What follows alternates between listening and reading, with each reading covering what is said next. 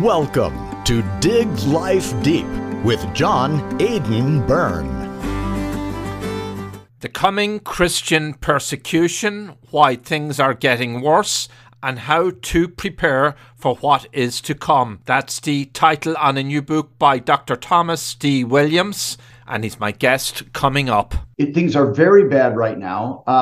World experts say that there's more Christian persecution in the world right now than there ever has been, including back in Roman times. And every indicator is that things are getting worse and not better. In other words, that the drivers of Christian persecution are getting stronger and stronger, and the traditional outposts, the traditional strongholds and defense mechanisms for Christianity are getting weaker and weaker. I hope you're all real well. There's so much going on, swirling about. I almost could do an extended episode, but I will focus on a fascinating and a thought-provoking interview we've coming up with Dr. Thomas D. Williams on his latest book, The Coming Christian Persecution, Why Things Are Getting Worse, and how to prepare for what is to come. It's published by Sophia Institute Press, and it's really riveting stuff. Any kind of persecution is terrible. It's unacceptable, whether it's against people of no faith, people of any faith. It's completely, utterly unacceptable. Dr. Thomas Williams will explain to us some of the horrendous stuff that's going on out there. A recent report shows that Christian persecution is rising globally and religious freedom is at major risk throughout the Middle East, Asia, Africa, and even in the West. Christian communities are being targeted for their beliefs, whether through violence or public policy, and it's a trend that continues to escalate and is on our doorstep. I'll ask Thomas Williams to explain all of that, and we'll get into some of the content of his really worthwhile book, worth reading.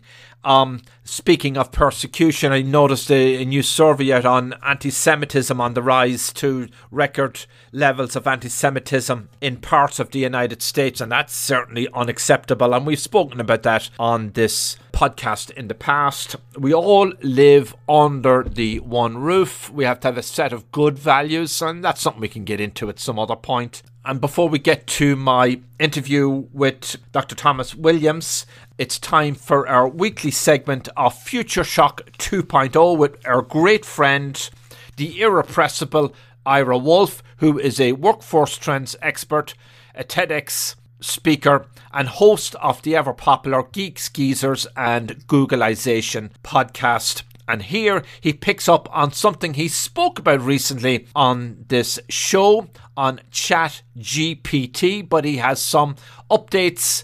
He's going to reprise what he's already told us with some new exciting turns, and some will leave you maybe pausing to wonder what's ahead. Here's Ira Wolfe. Ira Wolfe, ChatGPT, so new, but it'll soon become mainstream. We're all catching up with it. What's new in it? John, thanks. I love this topic. The future seems to have met the present, or as I wrote in my book about Googleization, science fiction meet reality. Dig Life Deep listeners probably have heard about ChatGPT, and they may not know what it is. So we're going to define that and some of how it's affecting us. The reality is sort of like Star Wars just met the Twilight Zone. So let's start with the basics. What is ChatGPT? What GPT stands for is, the technical term is generative pre-trained transformer. That's generative pre-trained transformer. And just as I'm having trouble saying it, it's actually pretty complicated. So I pulled this description off the internet. To put it quite simply, ChatGPT is AI or artificial intelligence. It's a language machine. It uses statistics, learning, supervised learning to index words, phrases, and sentences, which doesn't really tell us what it is. But in fact, and this is across all lines, I know we hear about intelligence and artificial intelligence. ChatGPT really isn't very intelligent. I mean, it is intelligent, but it has no real intelligence in the sense of who we are. For example, it doesn't know what the word means that it pulls out. It just knows how to use it. So it would be like, I grew up, I could read Hebrew, but I have no idea what you said. I can read French, but I have no idea what the words mean. So, part of it is that's where that fits. But it's really, really good at summarizing, answering questions, writing articles, because people may be familiar with IBM Watson, a number of years ago, and they use it in medicine because Watson can read 8,000 journal articles in seconds. Where if you think about a physician trying to keep up with what the latest is, no possible way to do that. But now they can get the digest in that. So think about GPT in that way. But I wondered about how do we explain ChatGPT to a kid? So I asked it, and it gave a pretty good answer. So here's what it said about how I can explain this to my grandchildren. Imagine if you could ask your toys or stuffed animals anything, and they would reply back to you. ChatGPT is a way to have conversations with computers, just like you have with your friends. Imagine asking ChatGPT lots of questions, such as, tell me a story about, or what should we do today? So you might recall, as we were kids, it's like, I'm bored. And you didn't want to say that too often to your parents. Because they'd give you that look and chase you off into the other room and say, find something to do. And you go, well, what am I going to do? Well, now kids can ask GPT to tell me a story, play a game with me. Some of the things that it does are pretty incredible. Now, there's probably a really dark side to that. But when I ran this, it gave some really interesting and good answers. So I put some of these questions in. Why won't anybody play with me? Why am I bored? Tell me a fantasy story. And it created this fantasy story. It goes, well, what do you want to talk about? And I said, well, I just made something up. It actually created a puzzle for me, and it played a few guessing games. So here's some of the applications of this. Think of this as the new babysitter, as a teacher, as a mentor. Now, my mother's 99, but up until just 2 or 3 years ago, she was using the computer. She was emailing. She was searching. She was pretty good at that. And I'm sure she tunes into Geeks, Geezers, and Googleization. Oh, absolutely. Yeah, she absolutely did. And I'm sure she'd love Odeon Capital and Dig Life. But think about that for caregiving, for people who are lonely. Now, there's the dark side of that obviously if they become attached to their computer and ChatGPT. But there's so many things. So, where does this all fit? And again, I know people are blowing it off, and this is just another chat. But you and I have been through enough trends and things. The latest was social media less than 20 years ago. But I remember when the internet and the PC first came out. And, so 40 years ago, we heard that when we went online, we heard that awful crackling sound of the computer trying to connect to something called the internet. People said, oh, be careful. It's so dangerous out there.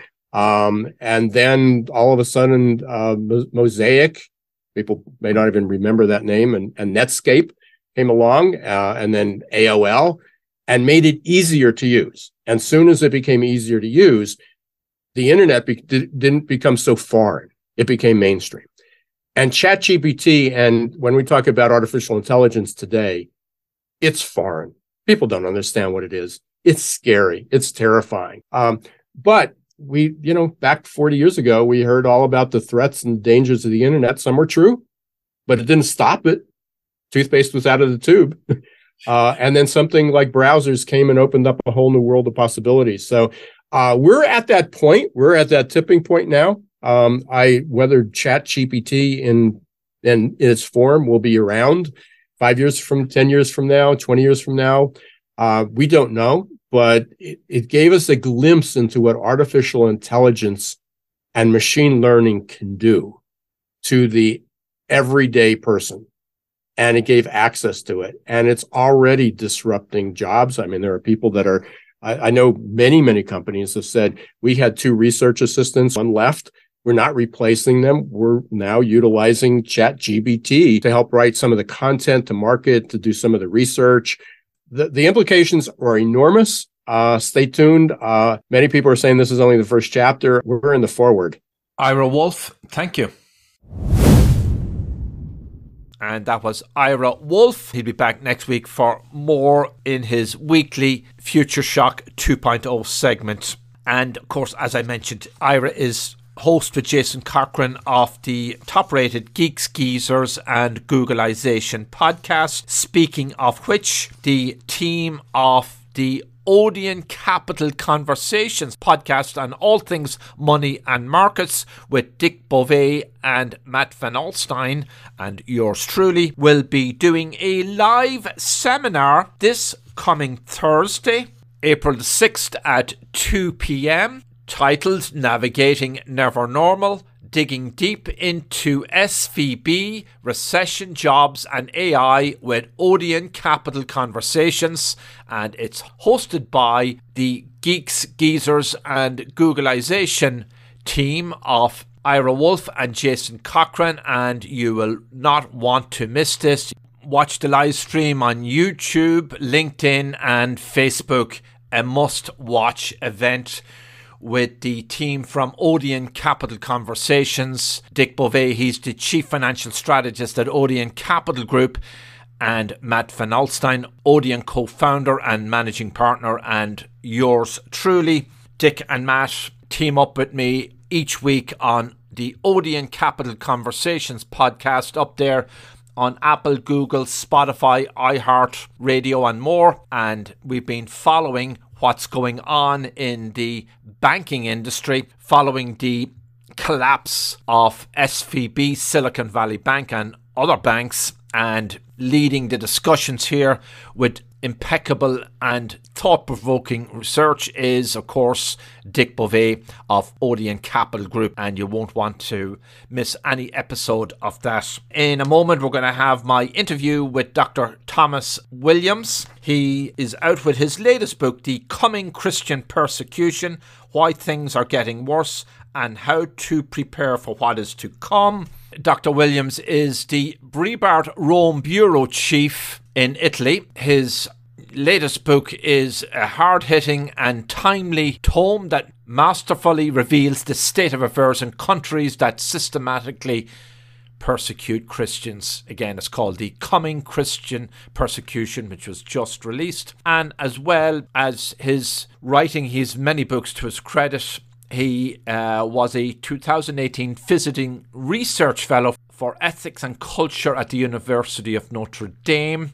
He teaches theology at St. John's University, Rome campus, and has done extensive media work, including serving as consultant and commentator on faith, ethics, and religion for NBC, CBS, and Sky News in the UK. In addition, Dr. Williams was appointed by the Holy See as spokesman for the Synod of Bishops in 1997 and again in 2001. And by the way, Williams' other books include Who is My Neighbour?, Personalism and the Foundation of Human Rights and the World as It Could Be, Catholic Social Thought for a New Generation. Wow. He is just brilliant. You're going to really want to listen to my interview with Dr. Williams coming up. I'm your host, John Aidan Byrne. We keep digging for the secrets and stories of uncommon and everyday things and interesting people. Hi, I'm Danica Patrick. Watching my nieces grow, play, and learn is amazing, but not every child gets to be carefree. 1 in 6 kids in the U.S. are hungry. This breaks my heart, and it's something that Feeding America is working to change. Each year, the Feeding America network of food banks rescues billions of pounds of good food that would have gone to waste and gives it to families in need. To help, visit feedingamerica.org. Brought to you by Feeding America and the Ad Council.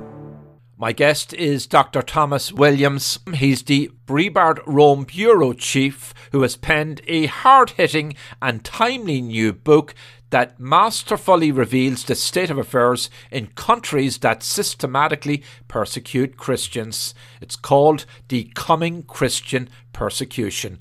I'm your host, John Aidan Byrne. Dr. Williams, welcome to my show. Thank you very much, John. It is a pleasure. Big fan of yours, and it's always nice to be able to talk about important things with important people. Oh, thank you. You're flattering me already. This is going to be an easy interview for you. The Coming Christian Persecution is the title on your new book. It's out in March. So we're getting an early look at this and we can talk about it. And the subtitle, Why Things Are Getting Worse and How to Prepare for What Is to Come. How worse could they get? I mean, there's been various reports from reputable agencies about the scale of Christian persecution across the globe. In 2020, according to the World Watch list published by Open Doors, 340 million Christians were facing high levels of persecution. Walk us through it. How worse is it going to get? I hope this doesn't come to pass. It's a dreadful thought.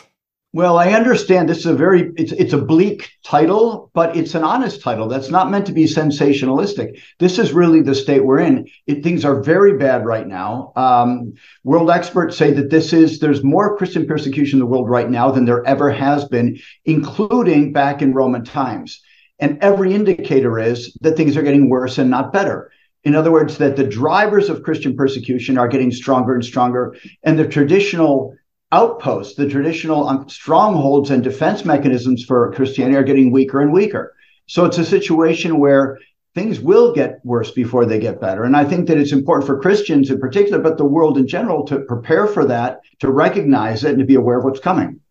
Take us through the scale and the depth of the persecution we're seeing in the West and across the globe today.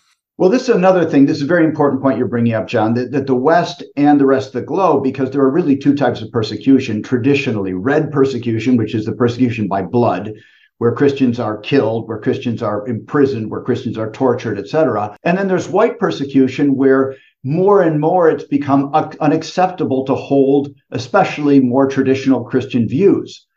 We saw that, for example, in the U.S. in the last couple of years with the confirmation process of judges and justices for the Supreme Court, that if they happen to be strong Christians, then they had abuse hurled at them by the Senate Hearings Committee in order to, basically disqualify them for being overly Christian.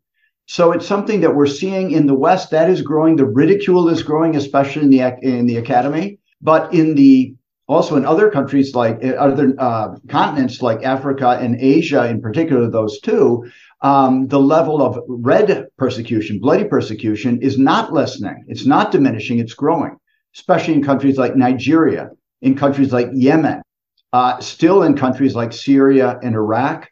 We're seeing this it's something that is kind of contagious as well. When it starts in one place, we find that it often picks up in another. So let's just isolate it. Let's just look at what's happening in the West and maybe here in America. How did we get to this state? What brought it about? You could go back several generations. Things were a lot more harmonious, and we didn't see this kind of attacks on Christianity. You mentioned the Supreme Court, and also, and it's widespread just in terms of subtle discrimination against Christians and in their employment even. Yes, this is a fact, and I think you can trace it back really to a more and more radical secularist movement in the U.S. who really don't want to be shackled. They don't want to be held down by any conservative views, especially moral views. And churches like the Catholic Church and evangelicals, these are traditionally kind of the bastions of Christian morality, and it doesn't mean they always practice it, but they at least continue to preach it. And it's something that's out there. And there had to be a bit of a clash of worldviews here, where those who saw, real liberalization of sexual morality, of morality regarding marriage, regarding religious freedom, different questions like this, becoming more and more liberalized. And then you have more conservative Christians who push back and say, no, that's not actually the way this country was founded. Those aren't the beliefs that made America a great nation. And it's time we look back at those as well. And so what it really is two very, very different worldviews. And when the more secular, progressive worldview has more and more power, especially, as we said, in government and the academy and universities in particular, it's only natural that Christians become ridiculed as kind of benighted, old-fashioned, medieval, obscurantist, all these words that they use for people without a more, quote-unquote, enlightened worldview.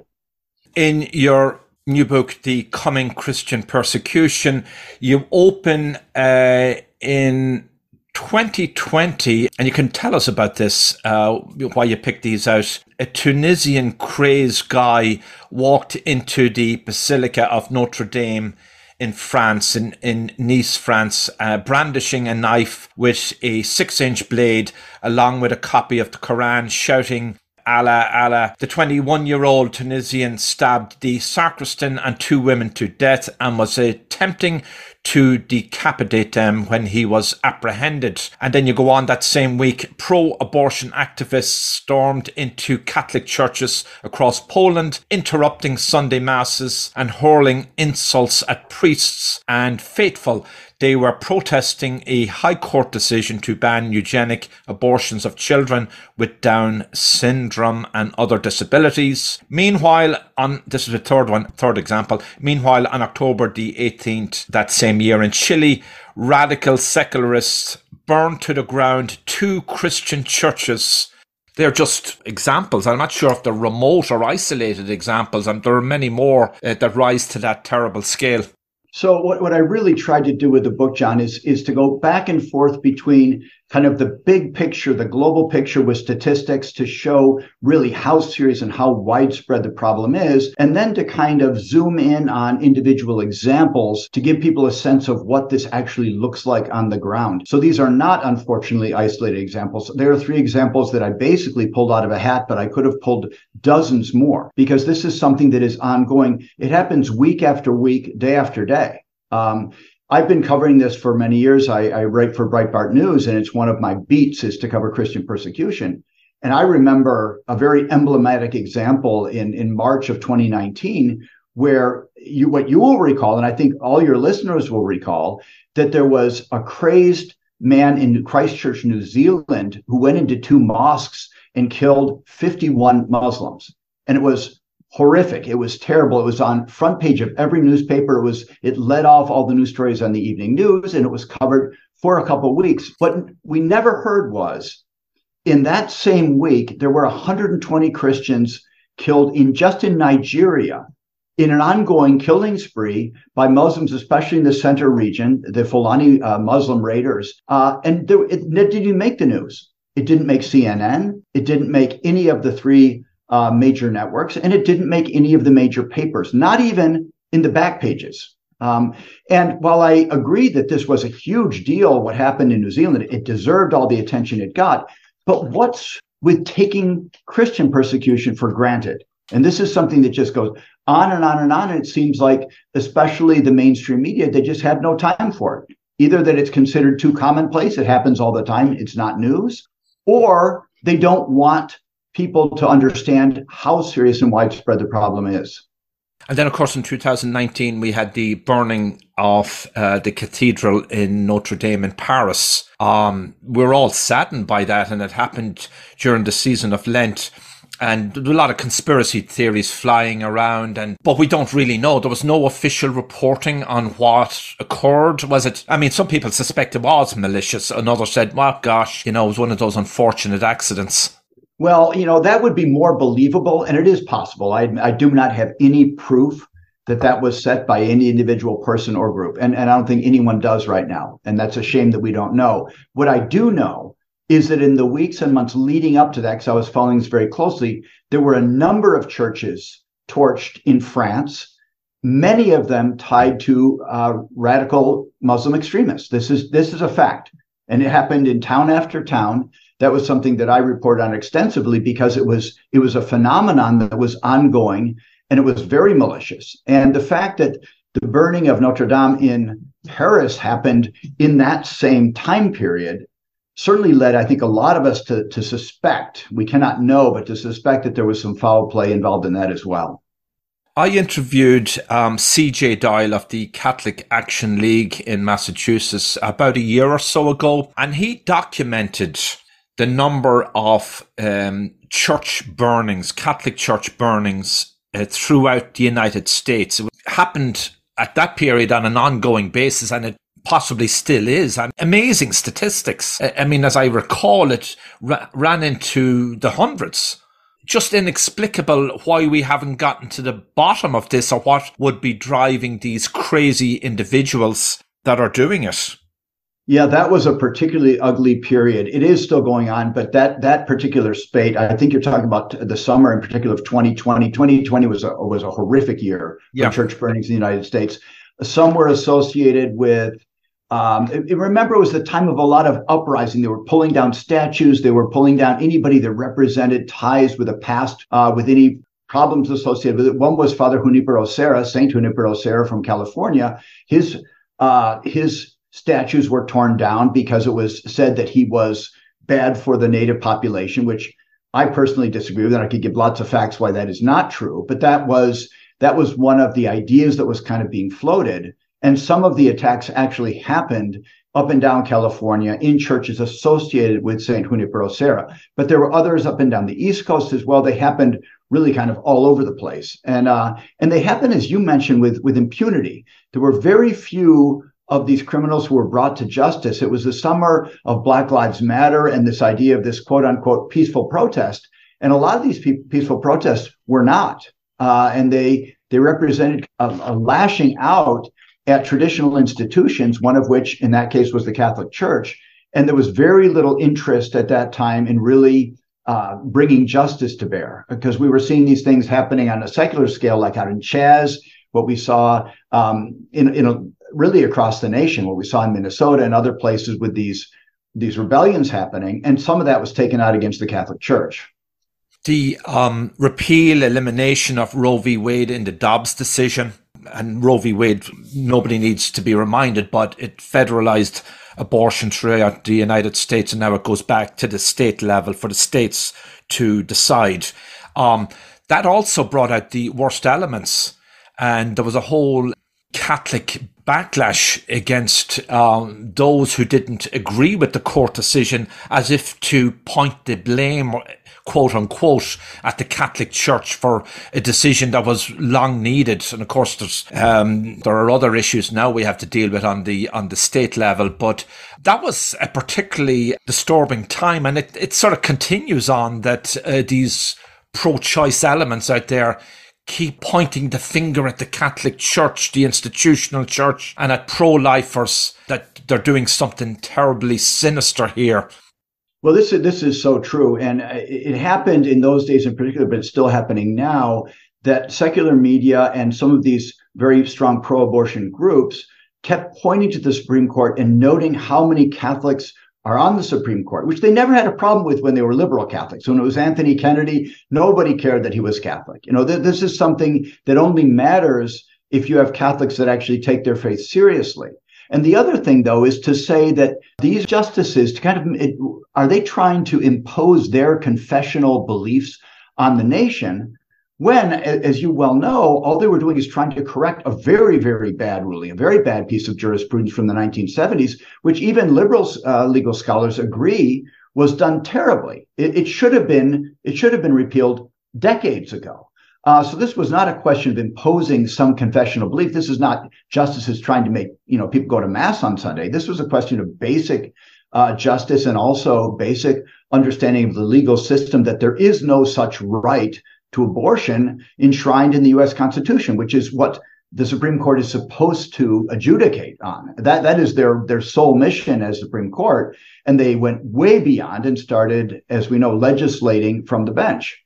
My guest is Dr. Thomas Williams. He's the Briebert Rome Bureau Chief, who has penned a hard-hitting and timely new book that masterfully reveals the state of affairs in countries that systematically persecute Christians. It's called The Coming Christian Persecution. I'm your host, John Aidan Byrne. It seems that this whole persecution, anti-Catholic sentiment, if you will, in the West and here in America is indeed just going to get worse, because we have all these new ideologies filtering in to our education system, to academia, to the world of media, and those who take a stand against that, especially leaders and professional people, ordinary workers, are going to feel that backlash. How do you see that playing out ultimately? I know some states have kind of moved in one direction and other states have moved in another. So there's quite a lot of polarization on these topics. Well, I think that the West has generally, especially the more progressive elements in the West, but they seem to have the loudest voices, have taken kind of a double-edged approach to this. One is denial that this even exists, denial that there is any sort of Christian persecution going on. So much so, this struck me as almost comical. If you look on Wikipedia, if you go in, there's an actual entry, an entire page dedicated to the title Christian Persecution Complex.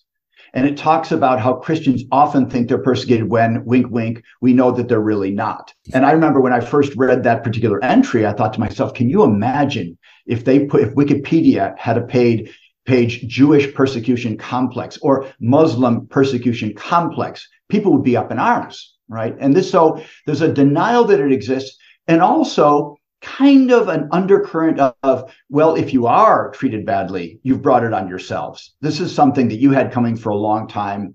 Karma is tough. This is what it is. And you're getting back for being a dominant force in the United States, a dominant force in the West, elsewhere, and you're just getting what's coming. And I hear that sometimes out of people's mouths. They don't put it quite that bluntly, but you get the real sense that, oh, well, you had that coming anyway. So I don't see this getting any better. In fact, I think the West that used to actually have, a lot of pushback, we really recognized our Christian roots. Now that's termed Christian nationalism is something, scary, something sinister. Yeah. When our history is Christian, it just is. When you look at the roots, even in things like the Declaration of Independence, we declare these truths to be self-evident that all men are created equal, endowed by their creator with certain inalienable rights. These are Christian principles. That doesn't come in the Republic of Iran. You don't find that in Afghanistan's constitution. You don't find that in Pakistan. These are Christian concepts, and they've been adopted, embraced by the West. And we sometimes forget that these are not born of the Enlightenment. These are born of the Christian humus that is actually the seedbed of all of Christian West. One of your key arguments for why it's going to get worse in at least in the West is just the increasing secularization, relativism, this anything goes kind of mentality among a growing section of our populations. Although we've had these strong Christian roots, you go through any city or town in Europe, there's churches everywhere. That had to come from somewhere. That's who we are. But it's been increasingly rejected by an aggressive secularism. And so all of this stuff can be happening out there. It's the attacks on Christianity and the Catholic Church. And people a lot of people will refuse either to admit it or acknowledge it or could care less. Well, it seems to me, John, that the strategy right now, and it has been especially since 2015 with the Obergefell versus Hodges decision from the Supreme Court, is to kind of tar Christians, serious Christians, more conservative or Orthodox Christians, with the brush of being bigots. And they do it especially in two areas. One is the area of sexuality and marriage, and particularly the area of homosexuality and gay marriage. And secondly, being the life issues, and particularly abortion. Those are kind of the two points where Christians are held up, and the Catholic Church is held up in a particular way as being bigoted and as being, hateful. Because it doesn't embrace the trends of modernity that are going in a more liberalized fashion. And so it is an attempt to make serious Christians whose creed is based on love into haters. And to say, well, the only reason you would ever say that a marriage is between a man and a woman is because you hate gays. That's the only possible way that you would say that is if you hate gays. And if you are pro-life, it's only because you don't believe that women should be free. You want to go back to a world where women are told they have to be barefoot and pregnant in the kitchen, and you really don't believe that women are equal to men, and so that's why you oppose abortion. And it's very hard. These are very clever, and they're soundbite friendly. These are arguments that are easily said. And then to actually mount a counter argument, which obviously there's a very strong one, but it takes a little bit more time. You have to build it up with some premises and explain really why we think what we think. But I'll tell you, the generation of the quick soundbite in the Twitter feed, it goes against us because our our beliefs depend on a little bit more grounding than just, that 4-line answer. Your book's great, by the way. I feel you could also have titled it The Coming Collapse of Western Civilization. Do you think that the West, Europe, is facing collapse at some point, and kind of any timeline? It certainly feels that way. I am, because I'm a Christian, I am hopeful. Because I am just of this sort of personality, I'm also optimistic. Hopeful and optimistic are not the same things, but I'm actually both. And I tend toward optimism because I really want things to get better so desperately that I always hope that people will come to their senses, and that more serious Christians, I believe that if we really insisted more on the importance, for example, of religious freedom, I do see signs of hope there, that there is an awareness growing that we need to insist more about this. And I try to do my part in also letting people know how serious the problem is, hoping that there will be a reaction to that as well. We have to show how bad things are getting so that people will really rise up and do something about it. Will that happen or not? I don't know. Things are really getting worse. They get worse by the day. And I don't know if there's going to be a turnaround or not. It could happen, as happened with the Roman Empire, as happened with empires in the past, that things just collapse. It could be the end. China could be the next major superpower, and the West could slowly fade a little bit into obscurity, because we've lost so many of the important virtues and principles that held us together and gave us the strength and made the West kind of the leading force in the world through Christendom. That is dying. I don't really know an answer to your question. I certainly don't have a timeline. It feels like there's an accelerated decline. That's the way it feels. I live, as you know, in Italy, but I grew up in the United States, and I go back and forth and I travel a lot around Europe. And you do get a real feel that there is a sharp decline, and this kind of creeping secularism. Even people who are once serious Christians are embracing it and saying, well, this is the way the world is now. We can no longer hold the beliefs that we grew up with. That's very interesting response. I mean, I feel there could be an economic and financial collapse somehow tied at the hip, but we've been through a lot in our history, in our recent history. We went through 2 world wars, and there were periods of great harmony, and I guess society was a lot more ordered not so long ago, and that may be restored. We can never tell, but hope is a wonderful thing. Can we just go a little bit of history here and then come back to the book again? I mean, there was Christian persecution in the Roman Empire, right? What were the roots of that? Was it because Christians were sort of a people apart, and they threatened the Roman leadership, and they didn't fall in line? Did the Roman emperors look at many of these Christian groups as some kind of an extreme Jewish sect? Just walk us through that. Yes. Well, you've touched on several points there that are very, very important.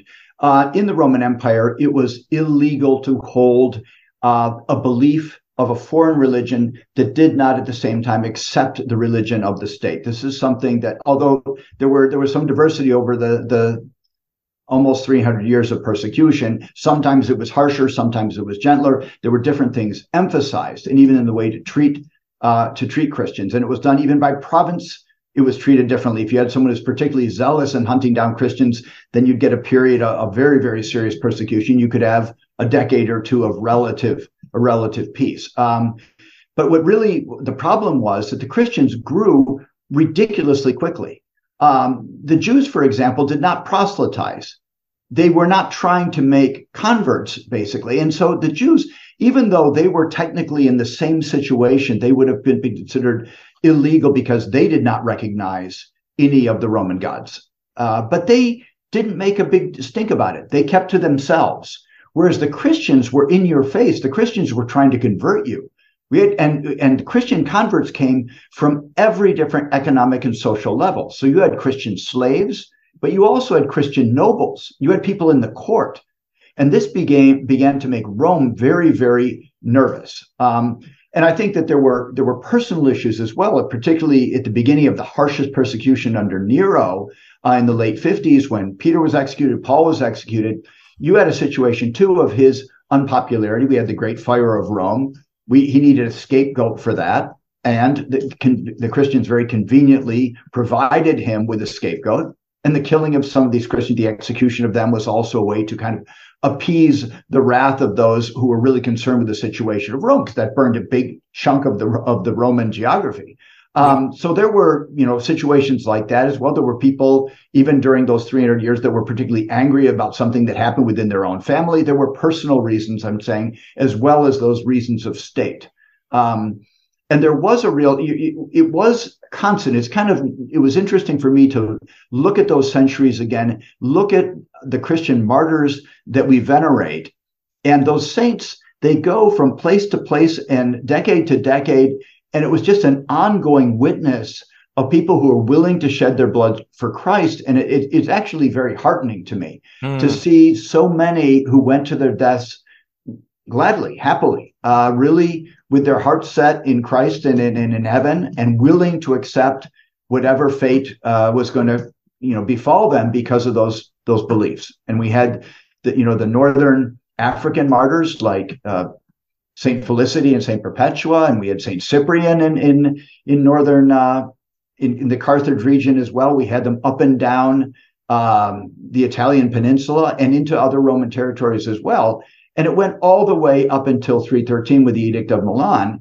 And again, at certain moments was extremely harsh. And we had also efforts to just, kind of discredit the historical record, particularly under the Emperor Diocletian, who not only was a severe persecutor himself, he burned a lot of Christian books. He burned a lot of the witnesses of the martyrdoms, because he did not want this to be something that Christians later on would look to and be able to say, these are our heroes.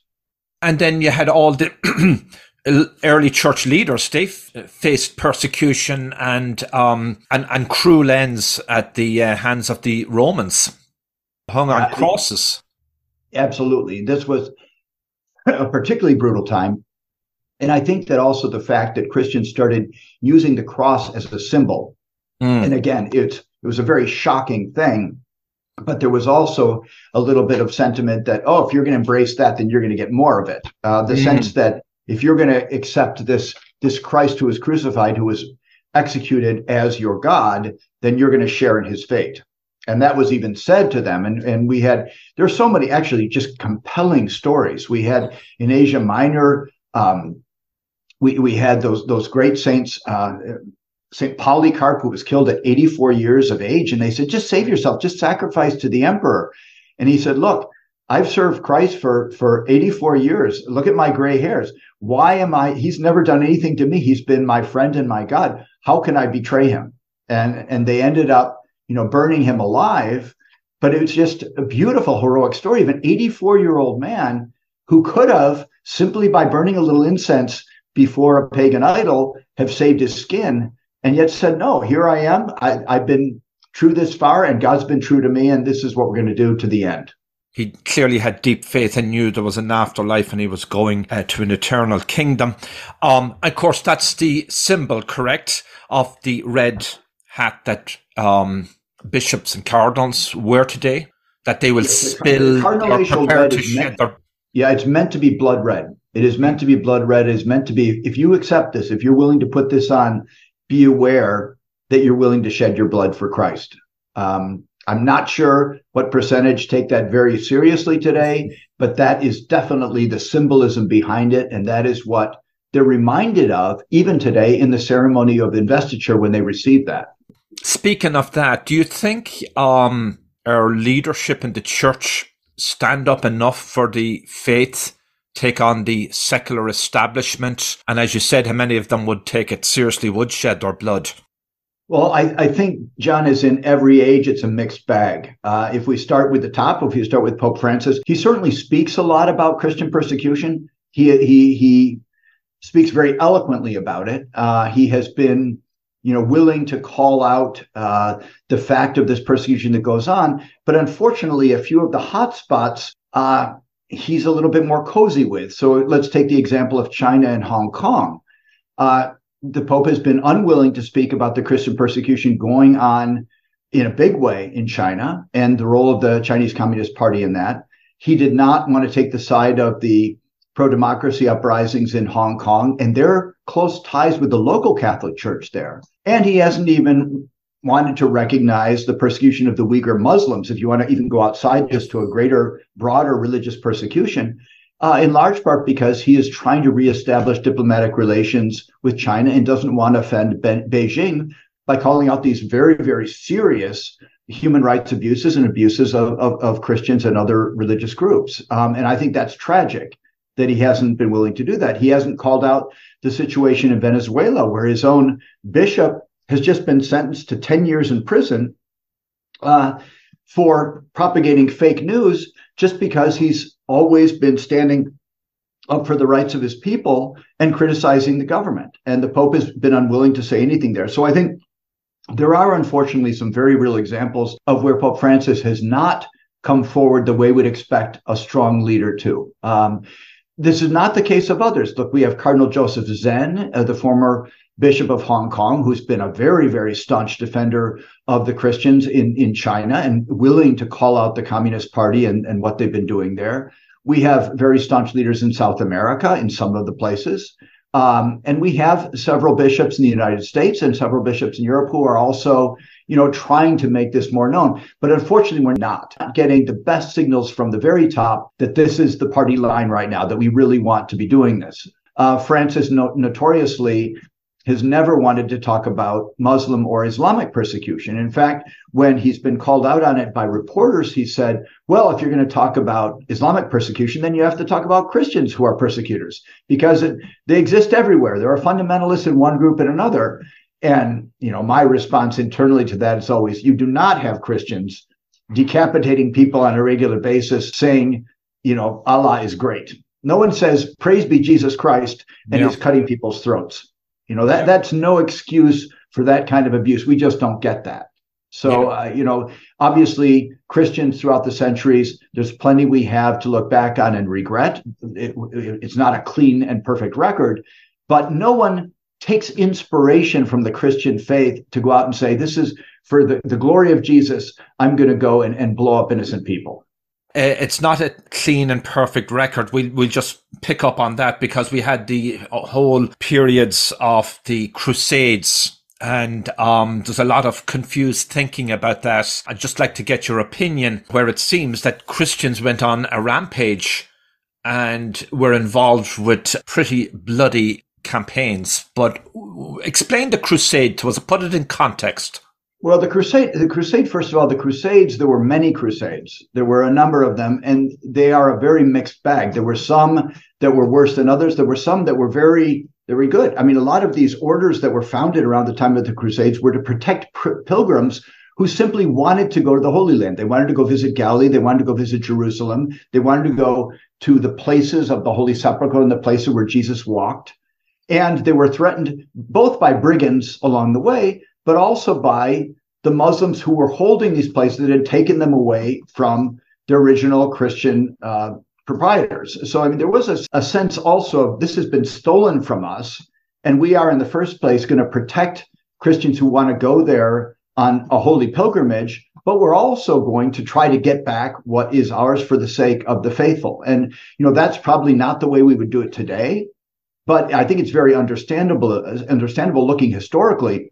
The Muslims and the Christians went back and forth taking lands from each other, but the Holy Land was Christian long before Islam was even a religion. Sometimes we think of Islam as an ancient religion, kind of coexistent with Christianity or even predating Christianity, but it's not. It's 6th century. This is many centuries after Christianity has already been, fertile and growing throughout the world. So this is something they had no sort of proprietary claim to those lands. They just wanted them. And they considered them to be holy because Muhammad considered them holy, and they wanted them for themselves. But that you do understand, I think, why Christians, especially with the mindset of that time and that age, would want to get back those lands.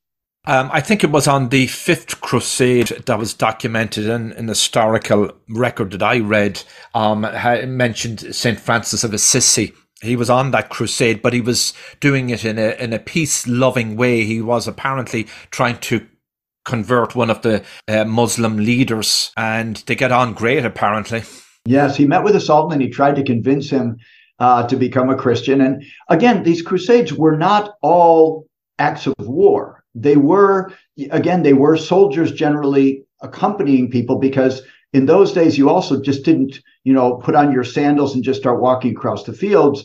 They were very dangerous times, and the soldiers were there with the role of protecting pilgrims and making sure that they got there safe and sound and keeping them safe while they were there. So there were often, these groups were mixed. Some were soldiers and some were lay people, and there were often priests and religious that went along with them as well. You mentioned the case of St. Francis, who could be more an iconic symbol of peace than Francis. Should we make a fine distinction between radical Islam and traditional or regular Islam or peace-loving Islam in the West? Absolutely. I have known many, many fine Muslims who are very kind, generous.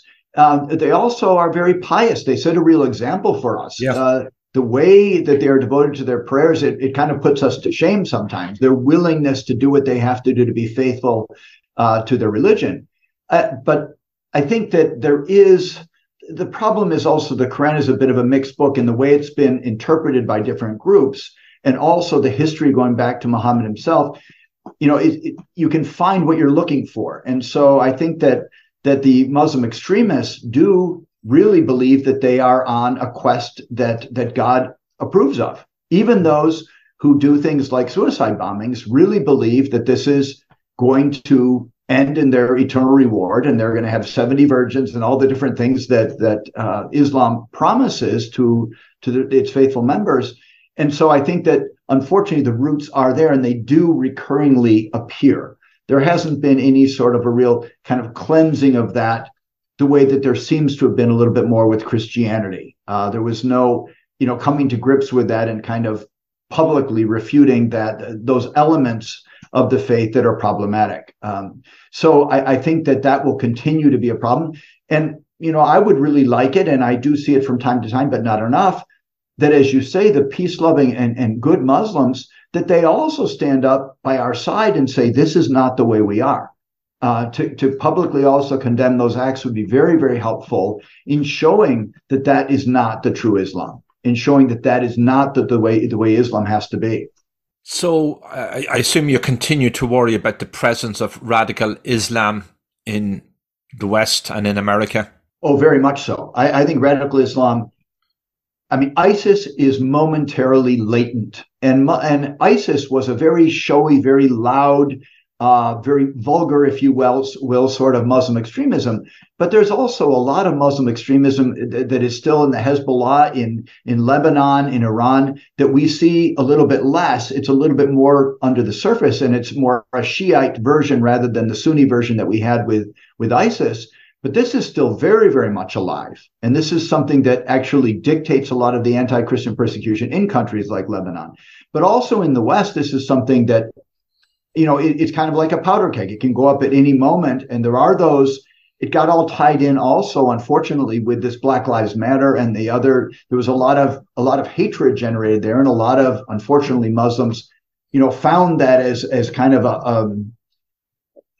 some kind of brotherhood with those groups, and made it a racial thing. As we know, also blacks have predominantly, there's Muslims in the United States are predominantly black. So it's something that also has a racial component, which is very, very unfortunate. Dr. Williams, just tell us a little bit more about yourself. I know you're based mostly in Rome, and you're a Briebert Bureau Chief, you're an academic, a writer. Just give us a little bit more background here. I write. Yeah, I teach at St. John's University. St. John's out of Queens, New York. They have a Rome campus, and I teach courses on theological ethics and on the economy, also in economic ethics here. And I've been Rome's bureau chief since 2014, and do a lot of writing on the situation in Rome, the situation with the Vatican. I write a lot about Christian persecution throughout the world, and on really any issues that touch on religious faith. It's kind of my domain here, and it's been a very good fit. And I think that again, I do enjoy writing very much. This new book is my 18th book, so I hope to keep them coming, as they say. That's a good record. It's called The Coming Christian Persecution: Why Things Are Getting Worse and how to prepare for what is to come, published by Crisis Publications. I guess go on Amazon. Do you want to give any of that information, websites where people can order? Sure. Amazon has it, of course. It's published by Sophia Institute Press. And if you go there, it actually, you get a better price and it's better for my publisher. So that's always good. But otherwise, yeah, anywhere you want to find it, it's there. Great. Dr. Thomas Williams, thank you. It's a pleasure, John. Thanks so much for having me on your show. You were listening to Dig Life Deep with John Aidan Byrne. You can reach the host in the U.S. at 973-529-4699. That's 973-529-4699. 973-529-4699. Email byrnedesk@gmail.com. That's byrnedesk, BYRNE, desk@gmail.com. byrnedesk@gmail.com. Subscribe for free.